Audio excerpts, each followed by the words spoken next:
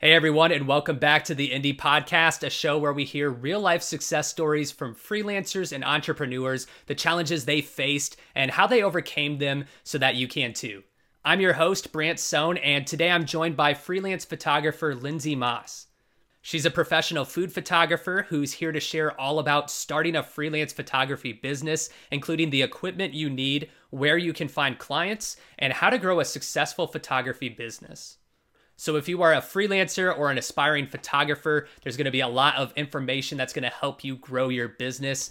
So let's dive in.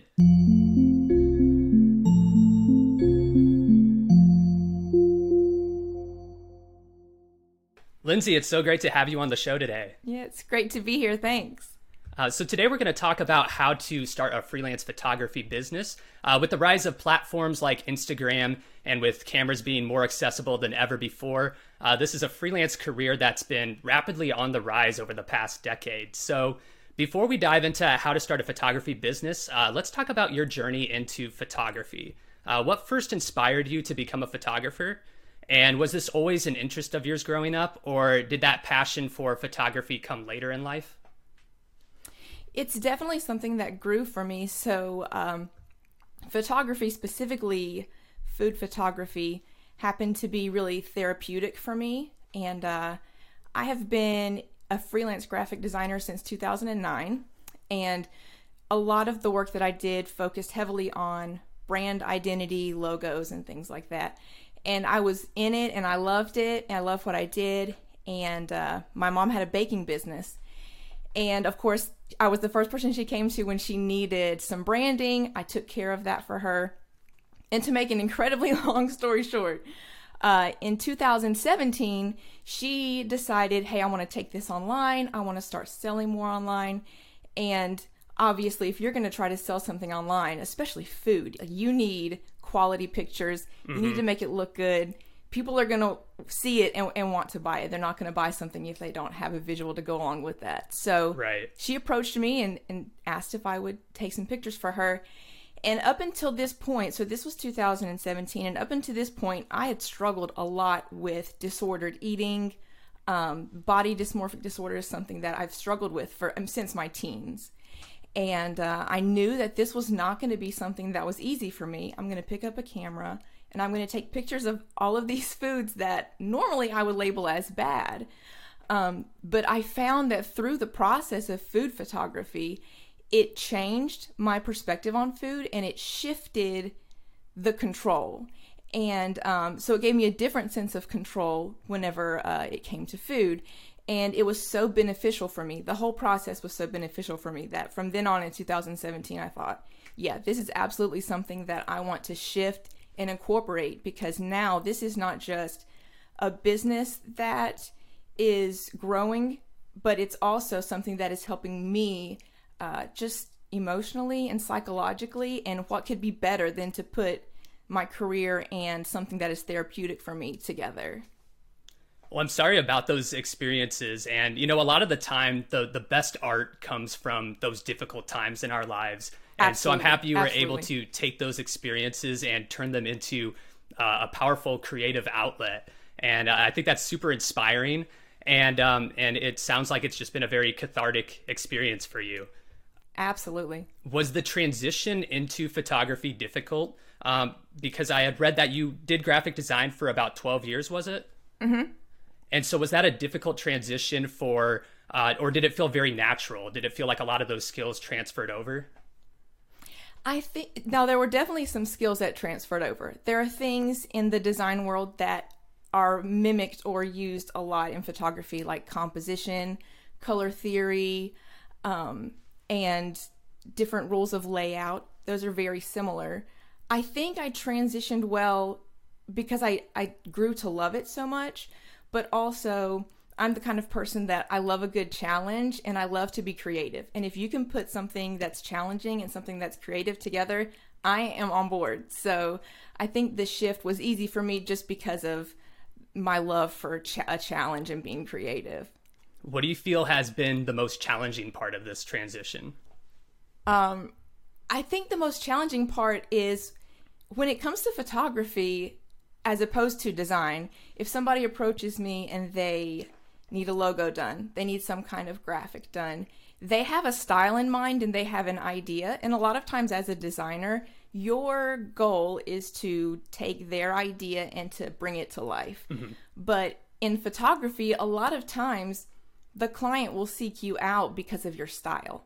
They don't come to you with an idea. They say, I want you to take your style and implement it on our product or at our restaurant or whatever the case may be. So that was different for me because now I have to formulate a style. I have to work on what visually do I want to get across. And that was something that was a challenge, but whenever I really nailed it down, it became so natural for me because a lot of times the photography that that photographers tend to gravitate towards creating, those type of images, they are kind of a reflection of their personality. And I love vibrant, loud images, and it's very much a reflection of my personality. I have never been told to speak up. I've often been told that I'm talking too loud. And I think when you see my photography, it's pretty evident that that's my personality. Speaking of dealing with clients, I thought that was a very interesting point that you brought up, that you have to now have your own style and mix that with the client's kind of vision for what they're looking for. So how do you handle balancing like your own artistic creative vision versus like the practical demands of the clients? Yeah, that's always a challenge. But I think the difference between, this is another shift from the design world to the photography world, is a lot of times if somebody is hiring you to design something, they come to you with expectations of how long is this going to take because they don't know. And people, because you can take a picture with your phone, you can get a point and shoot camera and anybody can take a picture. They don't necessarily have the same frame of mind as a photographer and what goes into the shooting process, what goes into the editing process, what goes into the setup and the teardown, and especially with food, there's a lot that goes into the little tweaks. It might take you an hour to get one shot just right. And sometimes you have to explain to them, yes, I would love to shoot your entire 30-piece menu, but that's not possible in 4 hours, you know? Yeah, exactly. So you say to yourself, I want to become a photographer, and you make the decision to become a freelancer. What made you want to take up freelancing versus working for a company or an agency? Oh, yeah. That's definitely a choice that you have to make. And it comes down to a personal decision. But for me, I have been a freelance graphic designer and an on-staff at a company graphic designer. And I found that while being a freelancer is very difficult in terms of finding clients and making things work, it was much more freeing for me. And I found that through the process of being a freelancer, I was able to work it around the things that were most important to me. And I was able to kind of mold it to what I was able to do at the time.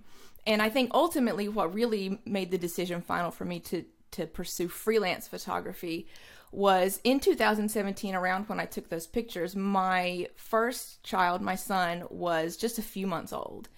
And I knew that I wanted to have more children. And I knew that this was something that if I wanted to get into, that I wanted to make sure that I could balance the other things that were a priority to me, being a mom and taking care of my kids. They're only going to be little babies for so long. And I think the choice to do freelance was ultimately the best decision. And that's not to say that in the future, I'm completely writing off the concept or the idea of joining in with a company or an agency. That would be great. But right now, for my personal capacity, that is absolutely the best decision because I can make my schedule work around school pickup and drop off, and I can be present in all of the places of my life that I want to be present.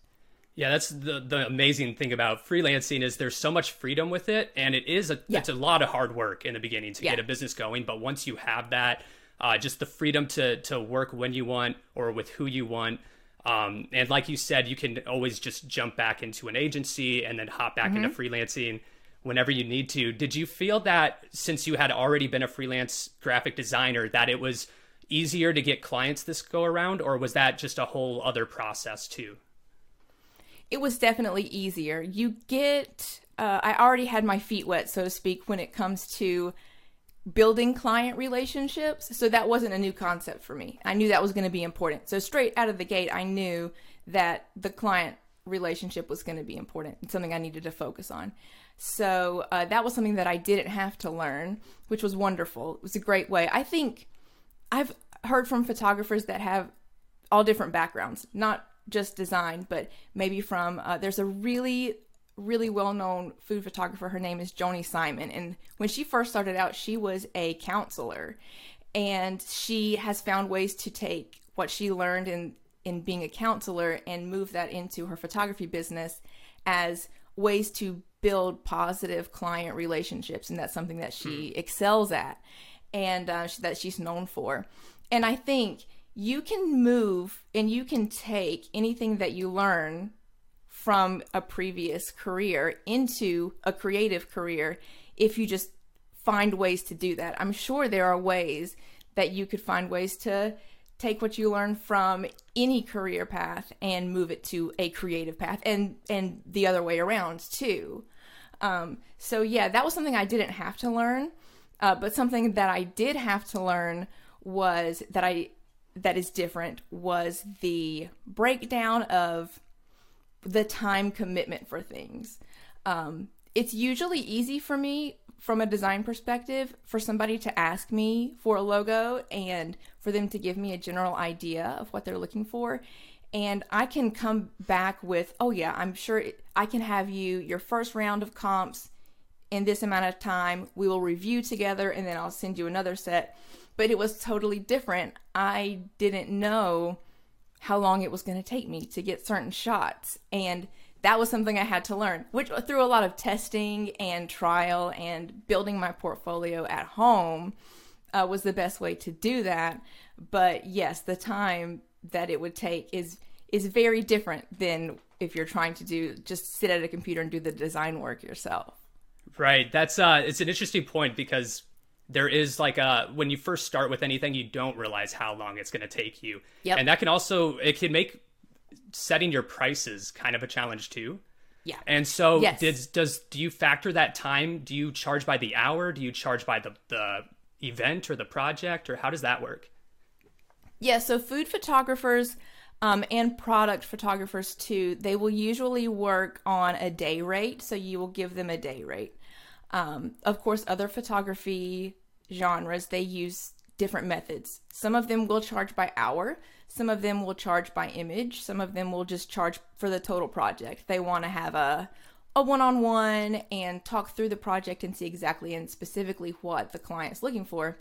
And of course, wedding photographers and portrait photographers have their own setup for putting out a pricing method too.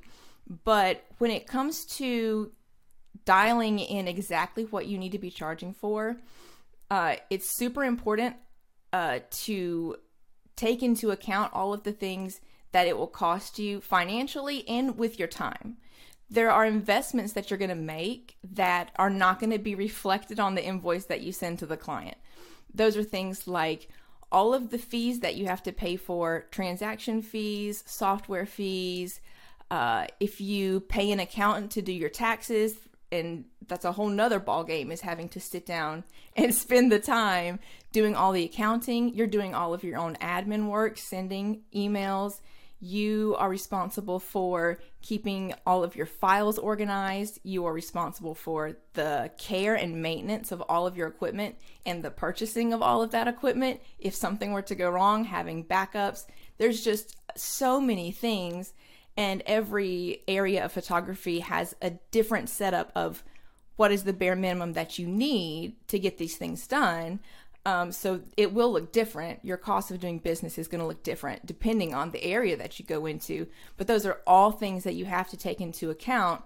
So when that client gets the invoice and they see that the price that you've set, they may not understand all of the other hours that you spent that they weren't with you, and all of the other things that you had to account for to keep your business running and for it to be a profitable business. Because ultimately, people go into the freelance world to work for themselves. And if you don't want to be working for somebody else, you want to be working for yourself. It's important to make sure that you are setting yourself up for success financially. Yeah, when you get into freelancing, I mean, you don't realize how much of a business it is. It just feels like, okay, I'm going to work for myself.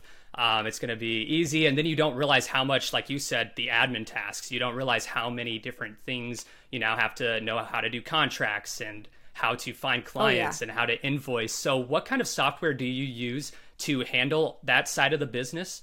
And do you recommend any software? So, I mean, of course, Indie. I love Indie. I've been a long time Indie user. I've been an Indie user since before it was Indie. I love Indie. I use Indie for my contracts, for invoices. I send files through Indie. I don't use a Dropbox format. I use Indie to store as cloud storage and to send my files. As far as like editing software, it's basically standard. You're going to need to learn the Adobe basics, the photography suite, which usually just includes Photoshop and Lightroom. Because I'm also a designer and I have residual clients that still come to me for design work, I use all the Adobe software. So I have Illustrator, I have Premiere Pro, all of it. But those are really the only two main things that I use as far as the business side, getting the client stuff done and getting my editing work done. But of course, there are little things that are not necessary, but are really good to have, like a domain for your website. And also, I have a custom email address through Google. That's where I own my domains, and that's where my custom email address is from. So instead of using something like your name at Gmail, you have your name at whateveryourwebsite.com. And that's nice. It's not necessary, but it does level up the professionalism.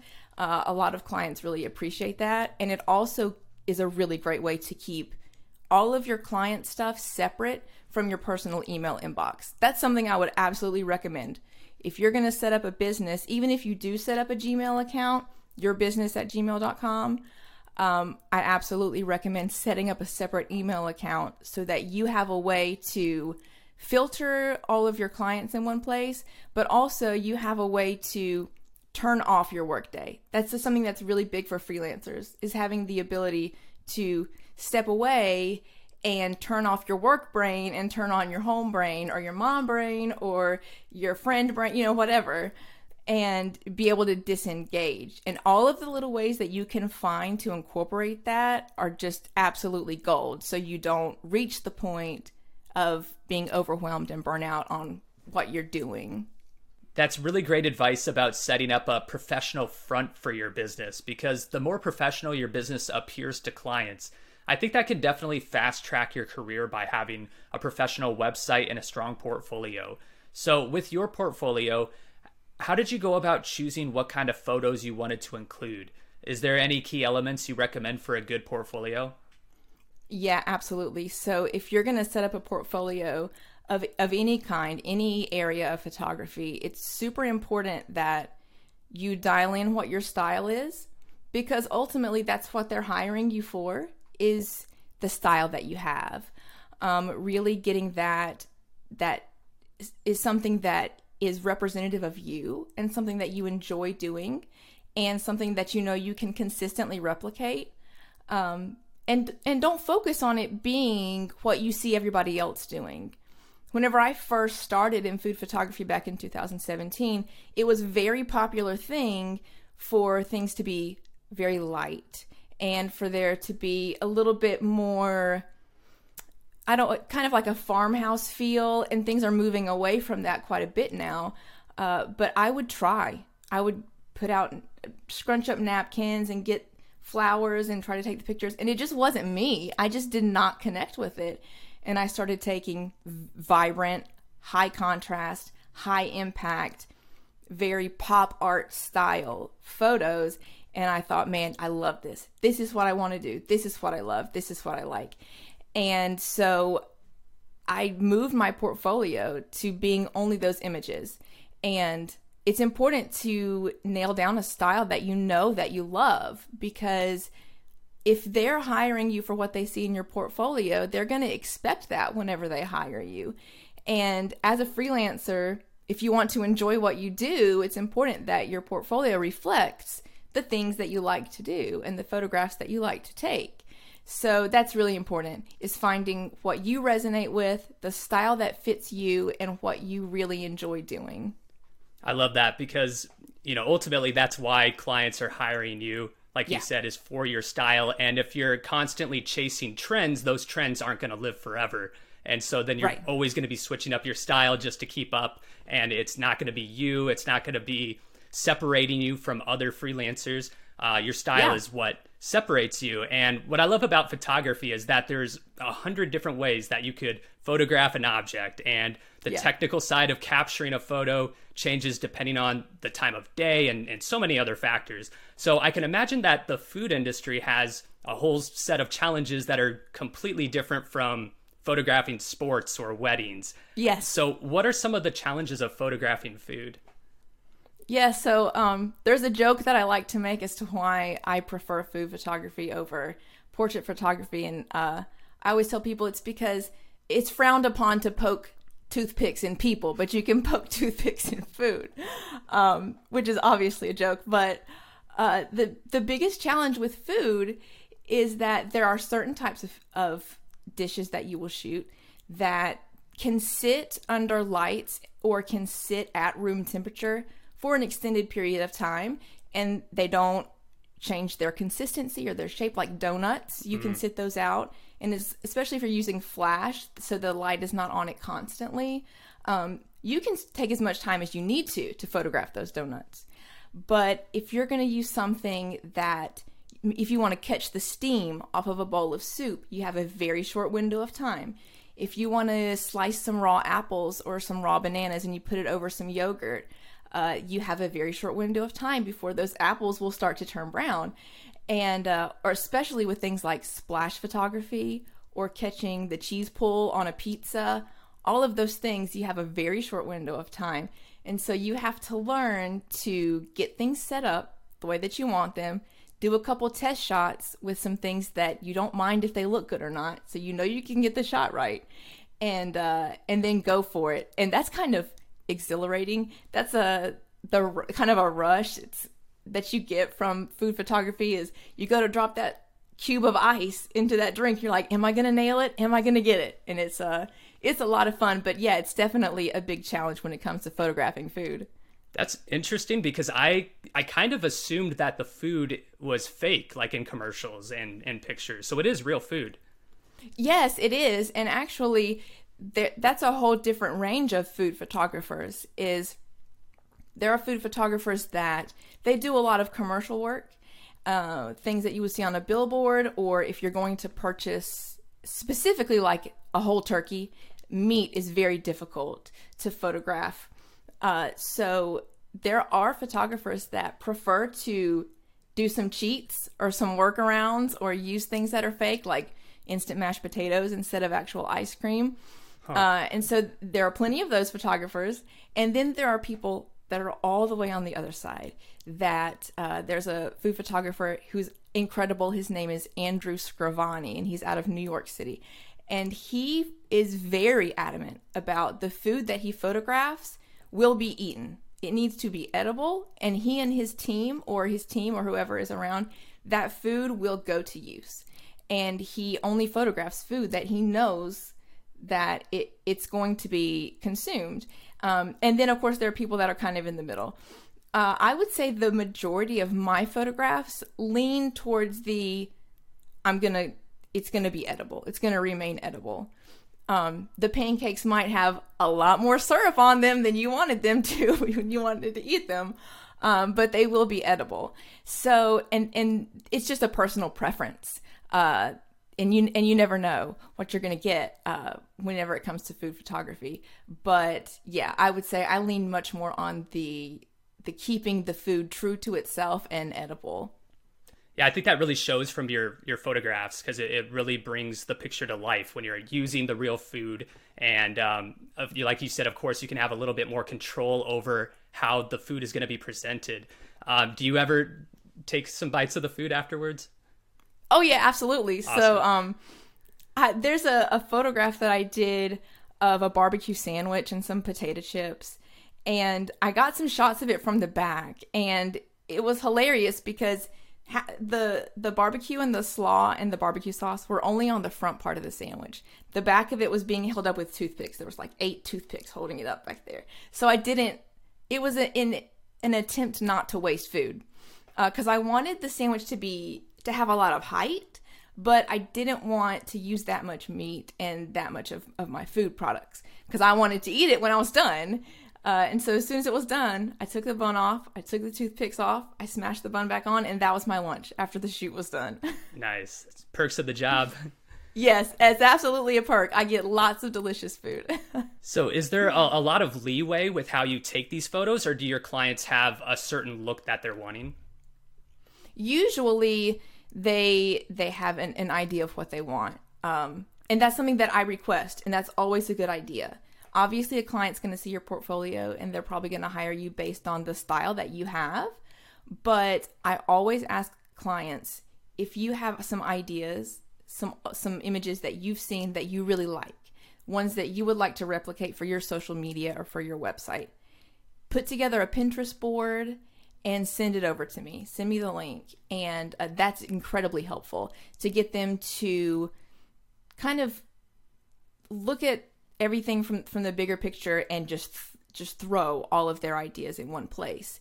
And from that point, you can look at the avenue they want to take with their brand, and you can either attempt to go that way yourself, or if it's something that you think aligns really well with the style that you already have, absolutely, that's going to be something that you can put your own spin on, and you can say, yes, we will absolutely go for this style. It's going to have a little bit of a different look because of my particular style, but it's what is going to make their brand stand out and be unique, because you're not making copycat images. You're taking kind of a vibe that they like, but you're putting the spin on it that is unique to you. Now, are you working with mainly restaurants? I actually do a lot of, so right now, food trucks are kind of a really big thing. Okay. And I just wrapped up a shoot earlier this year for a local food truck, and that was a lot of fun. I prefer to work with people that are local. I love that personal connection and growing that connection. It's also something that, just based on, like I was saying earlier about the capacity that I have, is something that is manageable for me. That's not to say that when my kids are older and they're both in school and I have more time, that I won't pursue bigger commercial clients. But right now, I absolutely love being able to meet and connect with other local business owners and hearing their story and what they love about their business. And just like I have a story for what got me into food photography, every food truck owner, coffee shop owner, cafe owner, catering business, they have their own story. And I love to hear that and to share that. How do you market yourself to these companies? What are some of the strategies that have worked best for you? So because I focus on local clients, and this is something that comes a little bit easier for me because I'm a very social person, and I don't mind talking to people that I've never met before. But a lot of times I will either shoot an email or give the restaurant a call during a time that I know that they're not busy and say, hey, my name is Lindsey. I'm a local food photographer. I'd love to come by and just talk to your owner and give you some business cards and just connect. A lot of times that goes really well, just going in and talking and making the connection first before you make the sell. The connection is what's really going to matter, and that's what's going to give you the longevity for your business. If you are genuine in what you do, you genuinely want to work with people and connect with people and collaborate with people, that's going to show. And not only will you be the one that they choose whenever they decide that they want to pursue more food photography for their business, but if they have other friends that are also in food related businesses and they need photography done, they know who to recommend, because they say, hey, we worked really well together. I really liked her work. Here's her business card.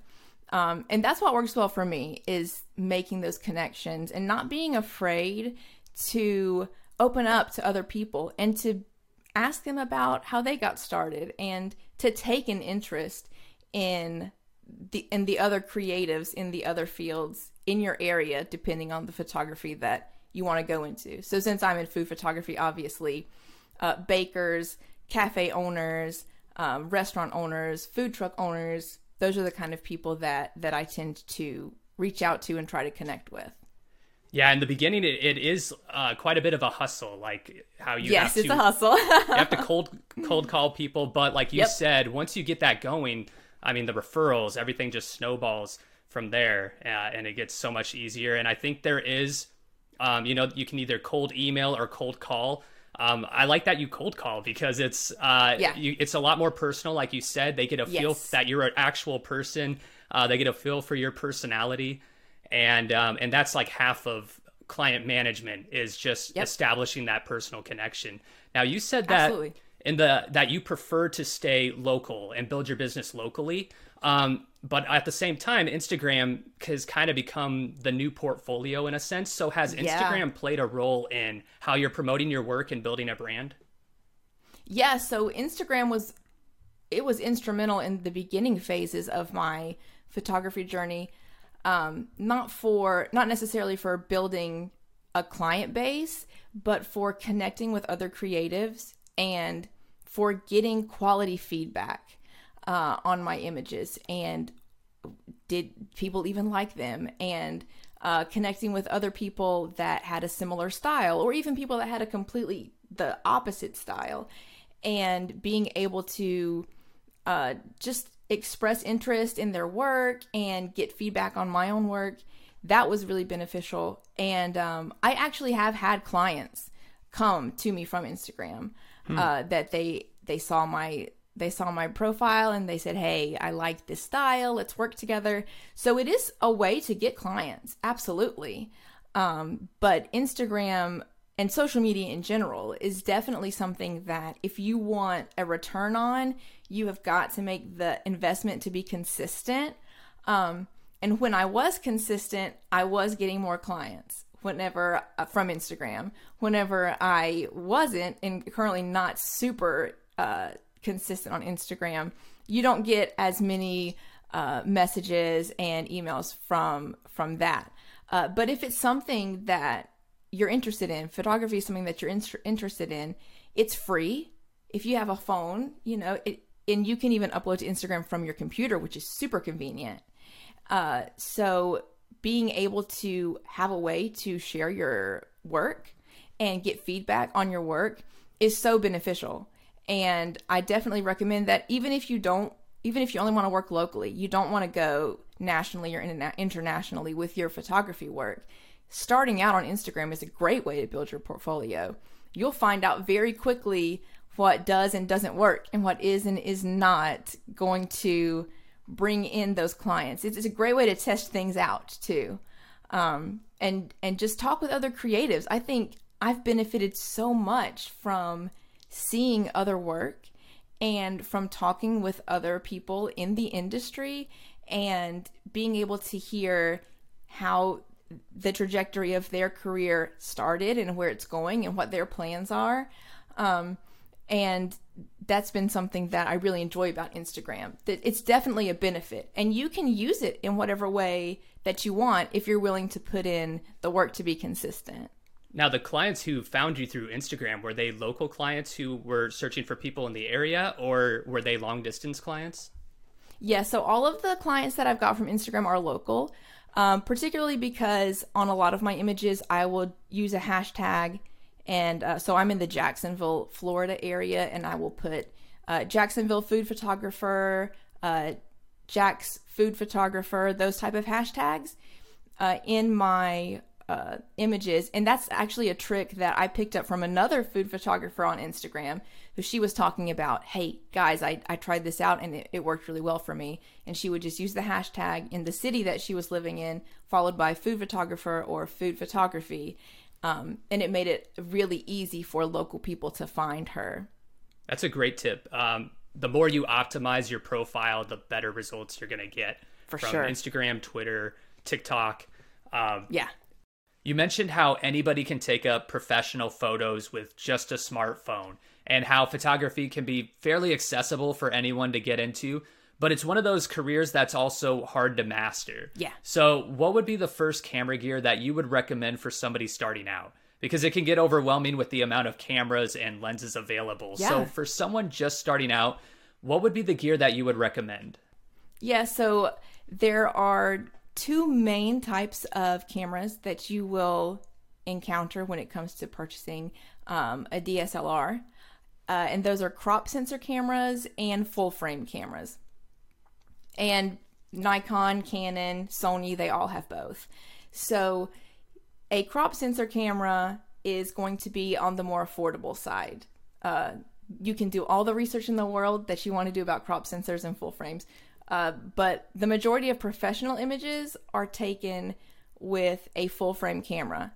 And even though the majority of professional images are taken with a full frame camera, I would highly recommend starting out with a crop sensor camera. And the setup that I first had was a Canon T3i, which they don't even make anymore. I think the modern equivalent is a Canon Rebel T7. But it's a crop sensor camera. It's in the $400 range. And the best lens, no matter what area of photography you want to get into, and by far the most affordable lens, is a 50 millimeter 1.8. It's a short, squatty little, they call it a pancake. And it looks like a little pancake. It doesn't visually look very impressive, but it takes killer photos. And I did my entire first paid shoot with my little Canon Rebel T3i and a 50 millimeter 1.8. And I still have it. I have a full frame camera. I have other lenses now, but I will forever keep my T3i with the 50 millimeter 1.8 as my backup. And I have absolutely no worry at all that if something were to happen to my full frame camera and I had to use my crop sensor and my 50 millimeter 1.8 lens, I'm not worried about getting good photos, because the great thing about crop sensor cameras is that a lot of the features and the settings, all of the manual things that you will encounter on a full frame camera are also on a crop sensor camera. So you've got an affordable price point, you've got the accessibility, you've got all of the options that you're going to need to learn to master when it comes to professional photography and a full frame camera, but you've got it at a really accessible price. And it's something that whether you continue on and go into professional photography or not, I think having a crop sensor camera and a decent lens is just a really great thing to have. There's something special about taking a picture with an actual camera as opposed to your phone. You go on vacation or you go to a birthday party and you've got your camera. It just feels different. The experience is different. So whether you take that and move into professional photography or not, I think it's an incredible experience and something that you will really enjoy either way. How important do you think it is to have that higher quality gear? You know, because if you don't have the skill set, the photos won't turn out great no matter what gear you have. So when starting out, is it worth at all investing in that higher end equipment? Or if you have the skills, can you get by with, you know, just starting a business using entry level cameras? Oh, you can absolutely get by. Like I said, I did my very first paid shoot with my crop sensor and my little pancake lens. The three main things that are crucial when it comes to leveling up to the professional level of photography is you've got to master your use of light, whether that be natural light or artificial light, whatever that is, or both. I use both on occasion. You have to master light. You have to master composition. So the composition of the shot, and absolutely you have to master getting the focus right and nailing the focus depending on the depth of field that you're going for. If you want that blurry background, if you want everything in focus, and that comes into your style too. A lot of people, their focal length that they prefer and the aperture that they prefer is part of their style. But nailing down all three of those things and being able to consistently get those is very important. And you can do that absolutely with a crop sensor and a little lens. You don't need to spend the money to upgrade. I think you will know when it's time to upgrade. Whenever you reach the point that you're like, I've mastered the kit that I have, that's when you know to upgrade. Because it's ultimately a business decision as well. Right. Back to what we were talking about, whenever you go into pricing out your work and pricing out for your business, you have to take into account, if I upgrade to more expensive equipment, that's money that I'm going to have to recoup over time through my business. So you really want to be able to balance out the investment you're putting into your equipment with what is the return that I can expect that I'm capable of getting with this equipment. And you'll absolutely know whenever it's time to take the next step, you'll know. Are you ever factoring those charges into your pricing? Like, I'm upgrading equipment, now it's time to raise my prices? Yeah, absolutely.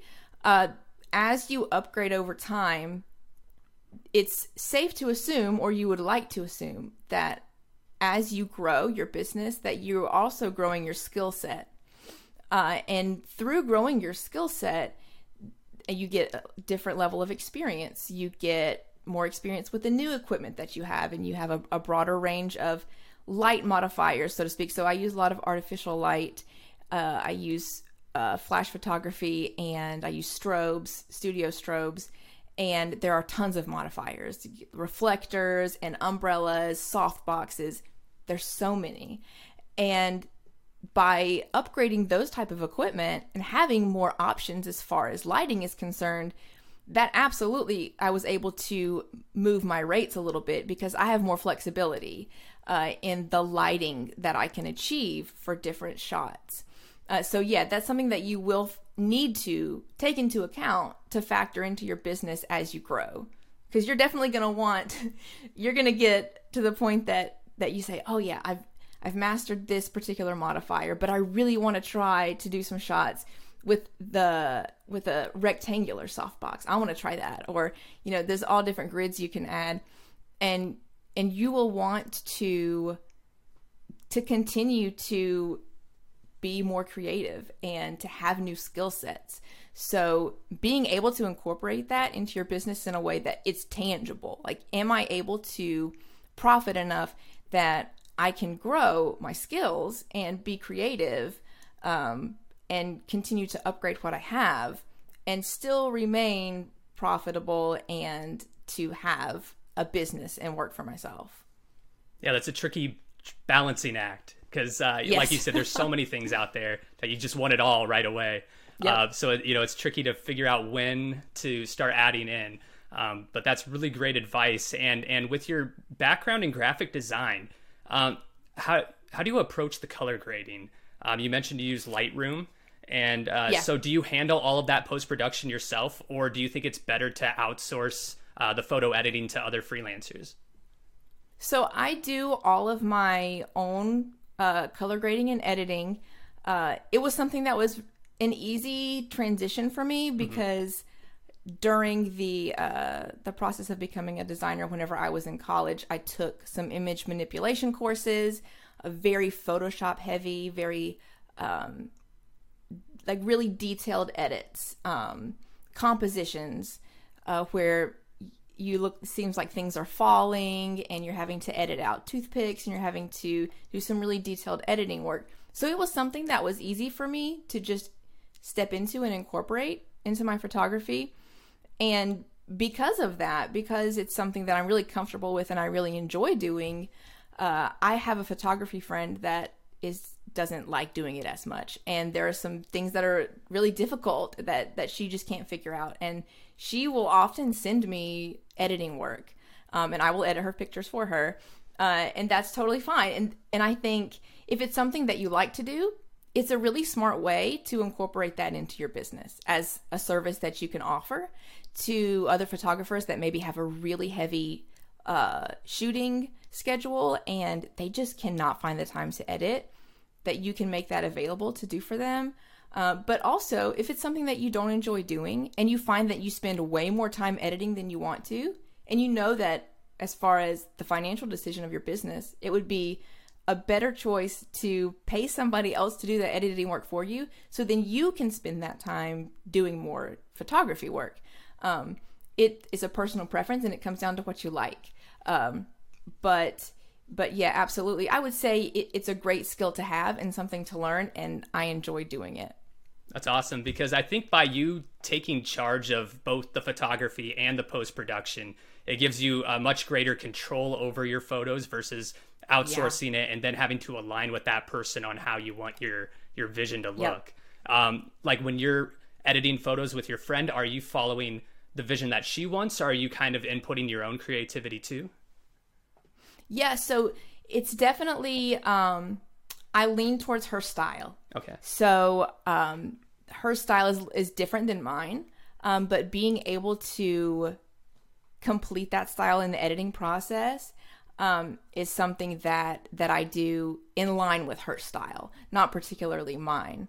And being flexible in that way, I think, is something that I was able to easily pull from being a designer. Because like I said, whenever you're a designer, a lot of times you'll have clients come to you and they want you to bring their vision to life. Right. So being able to do that was something that wasn't a difficult transition for me.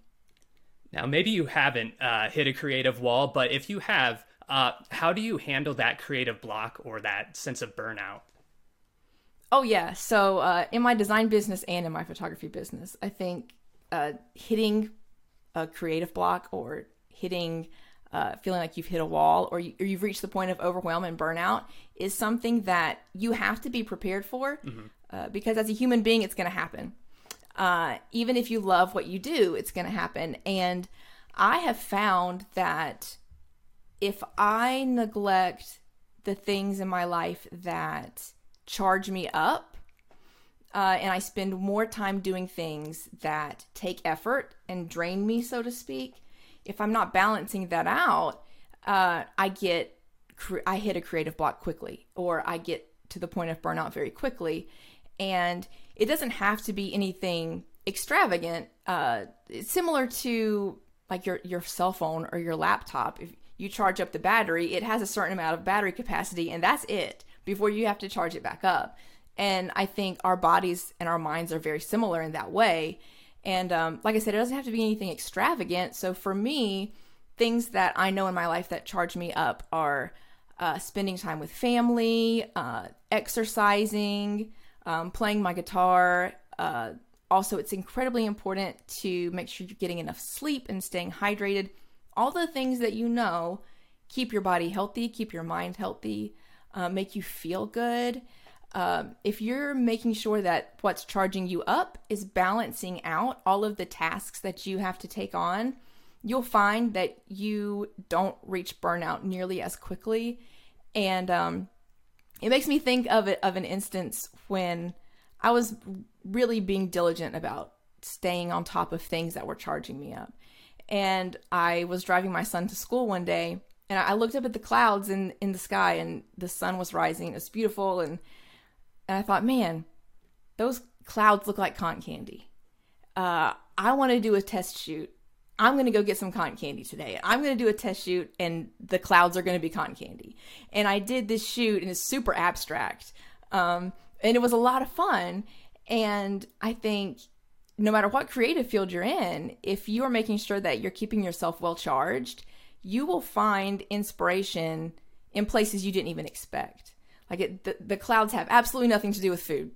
But for me in that moment, it was inspiring because my mind was fully charged and ready to go and ready to get inspiration from everything. Absolutely. And like you said, I think it's so important that you take that time to, for you, it was looking at the clouds and seeing it as cotton candy to get back to why you wanted to chase this career in the first place Yes. and just get back to the basics and just have fun with it. And like, whether it's like watching, you're a videographer and you want to watch movies to get re-inspired, it's so important to maybe even just schedule time each day to have some alone sure. time. Because otherwise I think it's very easy as a freelancer to get caught on like this hamster wheel that it's like, okay, I need to get more clients. I need to get this project done. And really quickly it can take a lot out of you. So that being said, 12 years ago when you got into graphic design and being a freelancer, were there any like common misconceptions about the freelance industry that surprised you? There are so many misconceptions about the freelance industry. One of them particularly being that only the best designers or only the best photographers or only the best writers get the work. That's not true. The best marketers and the people that are the best at putting themselves out there, they get the work. If you're decent at what you do and you're able to market yourself well, those are the people that get the work consistently. But a recent misconception, or something that's getting a lot of buzz, I should say, is the concept of artificial intelligence. And artificial intelligence is going to take over the creative field, and it's going to take away creative jobs. And I've seen some images that people have created through AI, and it's incredible. But I don't think that's anything for anyone to be concerned about from my perspective. There was recently a study, Harvard Review did this massive study, and what they were really looking for was the jobs or the types of jobs that had the lowest satisfaction. What jobs do people have that they absolutely hate? What is it that they have to do every day? And what are the similarities between all of these jobs that people don't enjoy? Can we narrow it down to a common thread? And what they found was the people that were working in fields where a quality human interaction or building a relationship with your coworkers in a positive way was either discouraged or just something that wasn't available to do. Like if you work in a call center and you're on the phone all day, you might have coworkers around you, but you're not really interacting with them so much. They found that those were the people that were the most miserable at what they did. And that spoke volumes to me, and especially when it comes to artificial intelligence. I think there's a way to use it in a way that helps you work smarter, not harder. But at the end of the day, that human element is something that cannot be replicated, and it cannot be replaced by any level of artificial intelligence. And I think there's going to be ways that we can use it in a smart way. But the misconception that it's going to take over and we're not going to have work to do, I think, is false, because there is that connection, the creative and the collaborative aspect of working with another human being and having that relationship that you can't get any other way than working with somebody and being creative with a group of people. So, I think it should be encouraging, because now AI is going to take some things off of our plate in the planning process, so to speak, that will make it easier for us. But when it really comes down to working together and being creative, we can still have that human interaction and still have that connection. And it not only helps us in our business, but it's a very positive impact on just being a human. The aspect of humanity is just such an important part. I'm glad you brought that up, because there is so much hype around AI for not just photography, but for every industry. And I totally agree with you that it's more of a tool that can help us speed up the way we work. It can take care of like administrative work that takes away from the job that you enjoy, which is taking pictures. And so as a person, you have a certain style, you can change up that style, you can see different ways of looking at an image, whereas AI is just always parroting. It's like recreating what it's already seen. So there's no like freshness to it. So I do think that like right now, everybody is super excited about AI photography. But at the same time, I think once the newness of it wears off, people are going to look for more originality in photos. And then that's where people come in. So Absolutely. what advice would you give someone who is just starting out their photography career? I think the biggest piece of advice that I could give someone that's starting out, there's so many options out there and so many educational resources. YouTube, if you have a library card, you can have access to just tons of resources. So the lack of resources and the lack of available, affordable education is not an issue. Definitely pursue that. Learn as much as you can. Take as many pictures as you can. Practice as much as you can. But the biggest piece of advice I would give someone, and something that I wished that I had focused on more heavily in the early years of being a freelancer, and something that I've really worked to incorporate now, is to understand your own level of capacity and to not let comparing yourself to somebody else take over your creative process. So somebody else might be producing more, they might be able to do more, but no two people have the same life and no two people have the same capacity.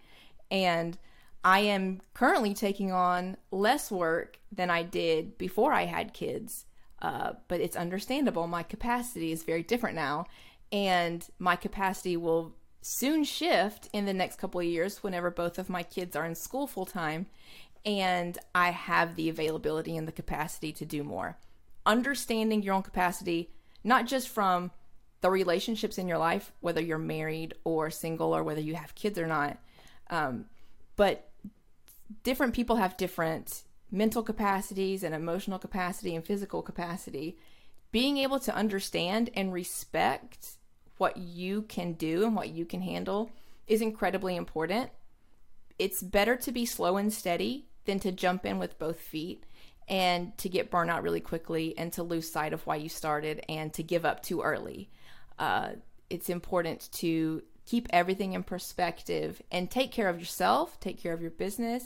And ultimately, taking care of yourself is taking care of your business, and understanding what you can and can't do, and understanding that life has seasons, and your photography business or your creative business, my design business, will also have seasons where you are able to, or you have the clients coming in and you're working multiple projects at a time. And then there might be a few weeks or even a month where you don't have anything going on. And you have to understand that, just like that's the nature of life, that's the nature of being a freelancer, that's the nature of the business. And being able to not get overwhelmed and not get discouraged. Don't let yourself get discouraged by that. But be realistic about your expectations and set yourself up for success, because ultimately, if you can keep yourself healthy and you can keep your mind healthy, that's what's going to give you that longevity, as opposed to jumping right in and trying to do as much as possible at all times, which is obviously not realistic for anyone. Yeah, that's amazing advice, because in the beginning, it can get so easy to look at, especially with social media, seeing everybody, other freelancers who may be growing faster or getting bigger Absolutely. clients. And so the more you just focus on your area and know that you have a different walk than everyone else, the happier it is and the more fun it is. Yes. Yeah, and if you get enjoyment out of it, that's what's going to keep you going. Exactly. Well, Lindsey, thank you so much for joining us on the Indie Podcast and sharing your story. Is there anything you want to plug? Where can people find you? Yeah, so you can find me on Instagram at Lindsey Moss Productions, and my website is lindseymossproductions.com. Awesome. Thank you so much for joining us. Thank you for having me. It's been a pleasure. Thanks for listening to today's episode. And if you're listening and you're looking for an easier way to manage your freelance business, you can sign up to Indie to get the productivity tools, the resources, and the tips to grow your freelance business. Thanks for tuning in.